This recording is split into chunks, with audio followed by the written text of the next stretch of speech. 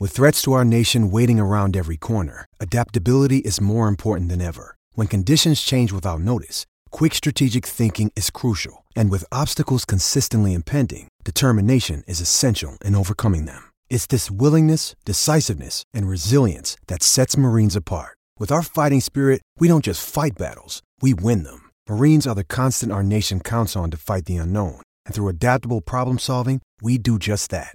Learn more at marines.com. This episode is brought to you by Shopify. Whether you're selling a little or a lot, Shopify helps you do your thing, however you cha-ching. From the launch your online shop stage, all the way to the we just hit 1 million orders stage. No matter what stage you're in, Shopify's there to help you grow. Sign up for a $1 per month trial period at shopify.com/special offer, all lowercase. That's shopify.com/special offer.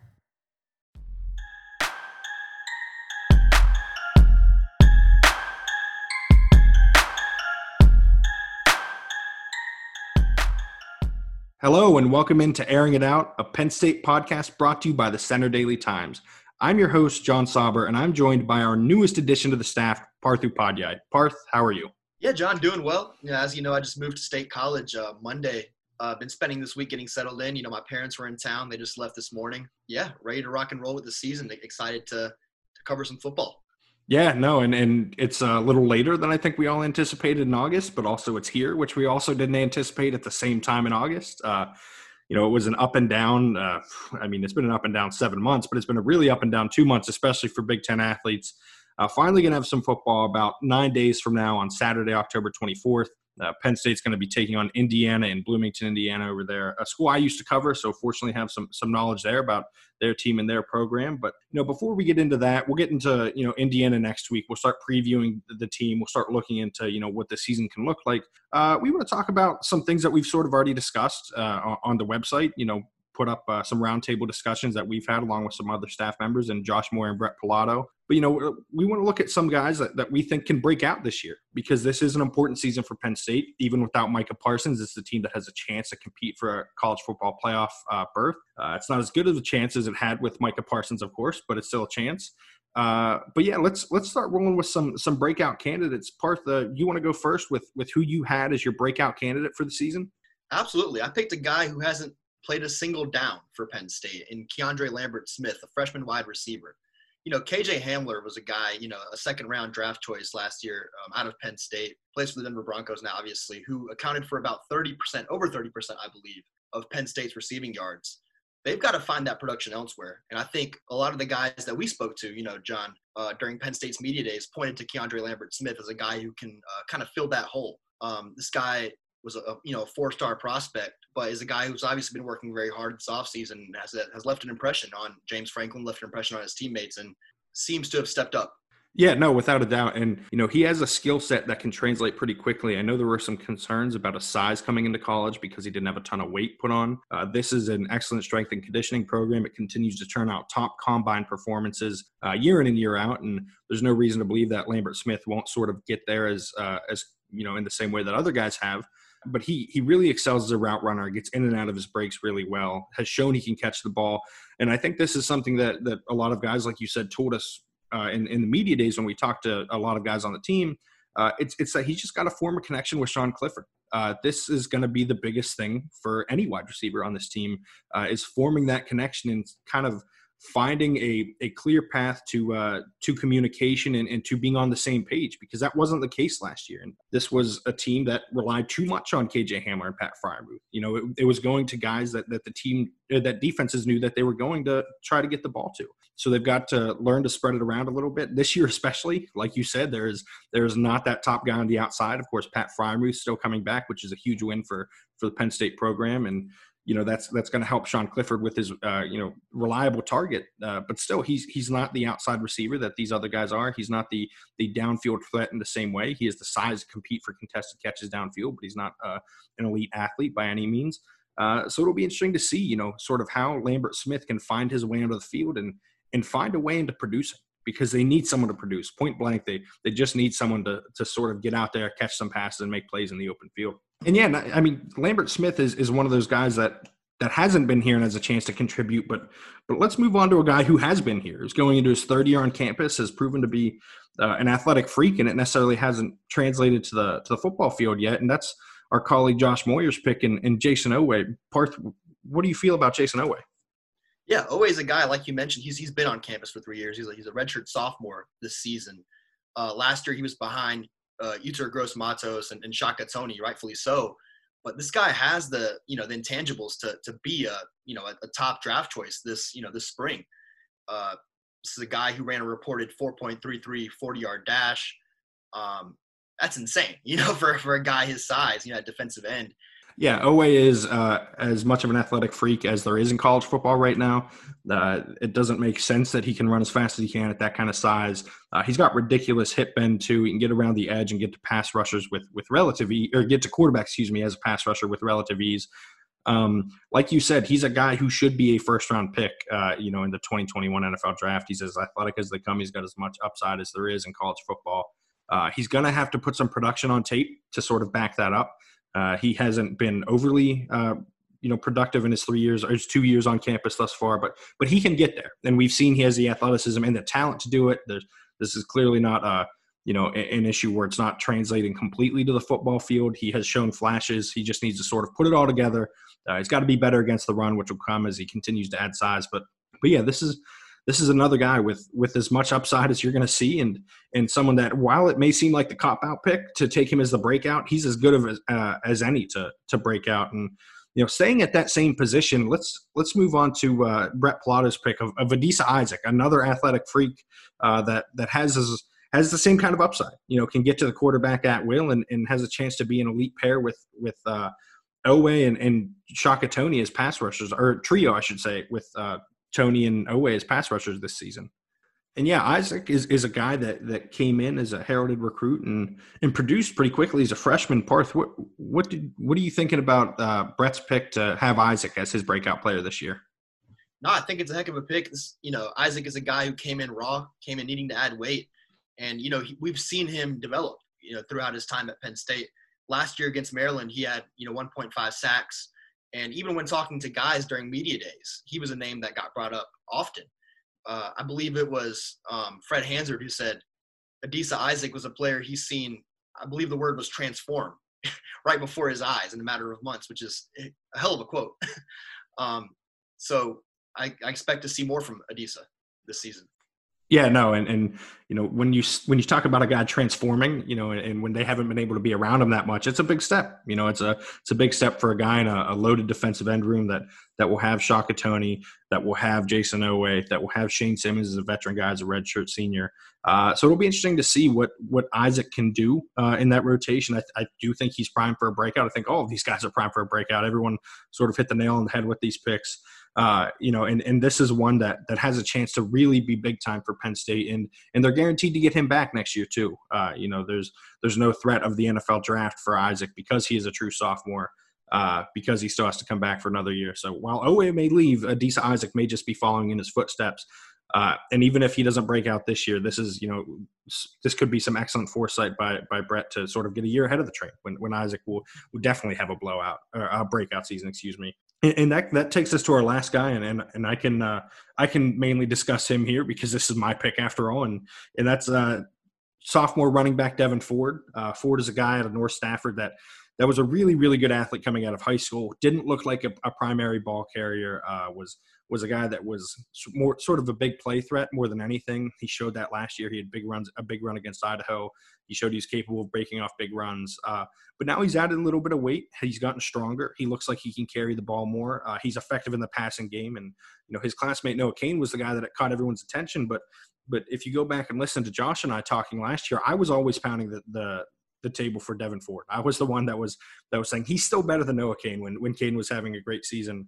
And with Journey Brown this year as the clear lead back, and it's sort of a little bit mixed up past that. You don't really know what you're going to get with Penn State at running back, but I do feel confident that this is going to be a rotation again. Even when Brown was at his best last year, they got Kane involved, and I think they're going to have to get Ford involved. And I think this is an opportunity for him to have a huge season if he can hit on a few of those big plays, because he can show that he's the heir apparent. He can show that when Journey Brown's career comes to an end, that he's the guy, and that Noah Kane is sort of a compliment to him, and that he can be the one that breaks the big plays, that's more involved in the passing game. And in Kirk Ciarrocca's offense, too, they like to spread the ball around to the running backs. They had 3 guys get over 400 rushing yards in Minnesota last year. I would expect that to be the case again this year. Ford is a prime candidate to be that third guy. And, with Ford, they're going to have a clear running back stable that can produce here. But running back isn't obviously the only position on this offense that has guys we should watch out for. This is an offense in general that should take a step forward this year with Kirk Ciarrocca leading it. Ricky Ronnie, of course, leaving for Old Dominion back in December to take the head coaching job. Could potentially be a blessing in disguise for Penn State because Ciarrocca is one of the elite offensive coordinators in college football. So first, we're not going to get into predictions yet. We'll save that, like I said, for next week when we start discussing Indiana and what we really think of this team this season. But Parth, what do you think about this offense and the direction it's headed this season? Yeah, John, I think as we've discussed before, it's about, the passing game taking that next step. That's one thing that we didn't see last year, right? Can Sean Clifford take that next step as a quarterback and develop, better accuracy, develop his deep ball? If that happens, this could be a playoff team. And I think we'll learn a lot about Penn State by week 2. Week 2 is their biggest game, right? That's Ohio State on Halloween. It won't be that traditional whiteout. Yeah, it won't be, 107,000 packed into Beaver Stadium. But, we'll learn a lot about Penn State by October 31st, certainly. Yeah, no, without a doubt. And, even without the atmosphere, these are still the two best teams of the Big Ten, definitely the Big Ten East at this point, the 2 most talented teams, and have proven they can produce. I think you're right with Sean Clifford. I think the issues there with his footwork and his accuracy last year led to a lot of their struggles with his deep ball and led to him not being able to hit guys that are open down the field. And you can't miss those shot plays. And when we talked to Kirk Ciarrocca, a couple of weeks ago, he said that big plays are important to his offense. They are something that he's always looking for in his offense. And James Franklin talks about it being one of the core principles for the team all the time, that you need to win on those shot plays. You need to get those shot plays, and you need to make things happen on them. And they have the weapons to do it now. They have the talent, and guys like Keandre Lambert-Smith, who we've already discussed, guys like Parker Washington as a true freshman to come out of the slot and be physical and win those battles for the jump ball downfield. Someone like Jahan Dotson, who's proven he can break free downfield. Daniel George, who's a physical freak, who's big and strong, has struggled with catching in the past, but still can get open and find his space. Sean Clifford's got to be able to hit those guys. He's got to be past those first-year nerves. If those nerves sort of start to resurface again, there could be a little bit of trouble there. He's at the very least a good starting college quarterback. He's got to take a step to being a great solid starting college quarterback for Penn State to take that next step. Because quite frankly, this offense is sort of what's preventing them from getting to the playoff at this point. The defense has been great. It has been consistently great. I know they've struggled giving up big plays. That has been an issue as long as I can remember.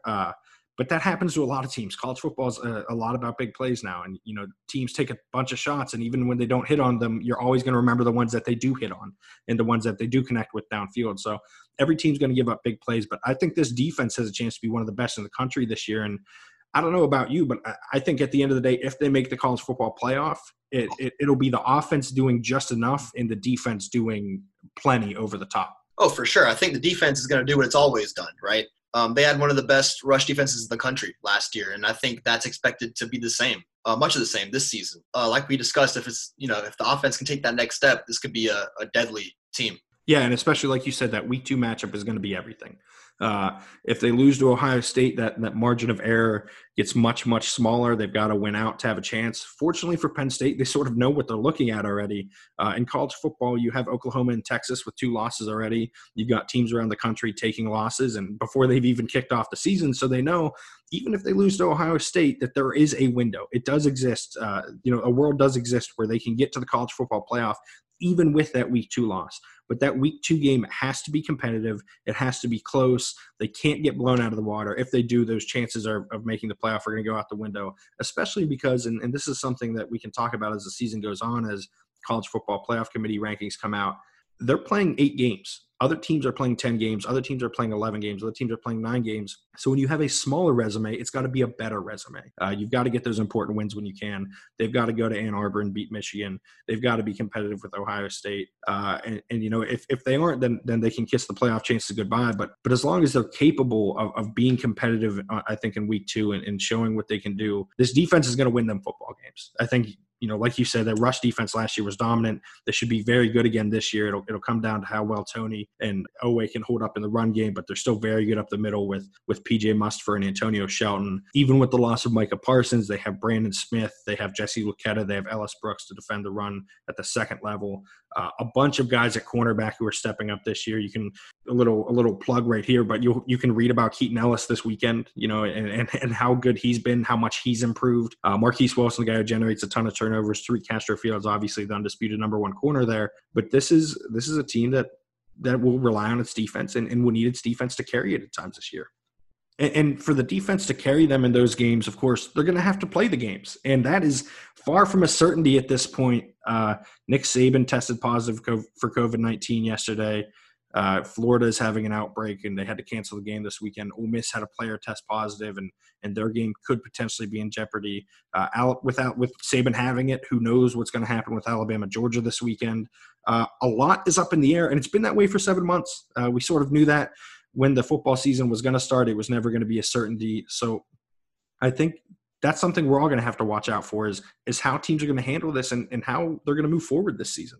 No, for sure. And I think James Franklin was asked yesterday if he had any – or what kind of concerns he had, with Saban announcing that he did have COVID, on Wednesday evening. And he said that they're closely monitoring it. They're relying on guys like Wayne Sebastianelli and their athletic medicine guys, at Penn State to look at the situation and look at the situation at different schools and seeing what's changing and what's not. This is a, ever evolving situation. It's a novel virus. Yeah, they're looking at that closely. And Franklin knows. He knew that when they chose to play college football, that it was a risk. And he knew that there were going to be sacrifices that had to be made. And he knew that it wasn't going to be perfect. But this is a choice that they made, and this is a choice that they're making and choosing to go forward with. Yeah, without a doubt. And one of those choices they've made and one of those sacrifices they've made is to not have the same time with their families that they usually do. And he talked about that last night too, how it's been difficult. This is a program that's built on this family feel, this culture that he brings everyone together and that it feels like a genuine family. And he said how hard it is not to be able to have freshmen over to his house for a cookout or anything like that. Not being able to surprise guys at practice is something that was talked about during media day. Sean Clifford was talking about how, it's every year they would have Franklin would suddenly cancel practice and they would go bowling or they'd go play paintball or whatever. And that just didn't happen this year. A lot of that stuff is now missing. Of course, it's missing from all of our lives. It's not just them. There are much worse consequences, obviously death being the worst of this virus that has been very real for over 200,000 people. But still, that doesn't change that, there are sacrifices being made at a much smaller level that we sort of overlook. And I think that could potentially throw a wrench into the season. They could throw a wrench into a lot of things. If a player tests positive or has to quarantine, the Big Ten has basically stated that they're out for 21 days. And that's, potentially 3 games, or it is 3 games. And who knows what happens from there, but this is going to have an impact this season. I think we can say that without a doubt. It has impacted the college football season already. There's no reason to think it won't impact the Big Ten, even though it hasn't started. Now, to their benefit, they have the daily antigen testing. They're testing these guys every day, and they should be able to contain outbreaks even more than other leagues can. And the potential delay in the season could be huge here. I think, honestly, waiting until October to start the season instead of starting in September has been a big advantage of the Big Ten, as poorly as they handled it from a PR perspective. And I think everyone would agree on that standpoint that was handled poorly. They sort of got their act together and they were able to put together a plan that could really benefit them in the long run. But yeah, it's going to be really uncertain this year. Who knows how the season's going to play out? I do know that you and I will be here every week recording a podcast to discuss it. Thank you for joining me, Parth. I really enjoyed our first podcast together. We will continue doing these every single week. These conversations will continue to center around Penn State football and what's to come with the program. It's going to be an interesting year, to say the least. But that'll do it for this week's episode of Airing It Out. You can find us, as always, on Apple Podcasts, Spotify, Google Podcasts, Stitcher, and TuneIn. Please subscribe, rate, and review our podcast on the platform of your choice. Wherever you download is fine with us. If you want to read Parth and I's writing, you can subscribe to a Sports Pass from the Center Daily Times at centerdaily.com/sportspodcast.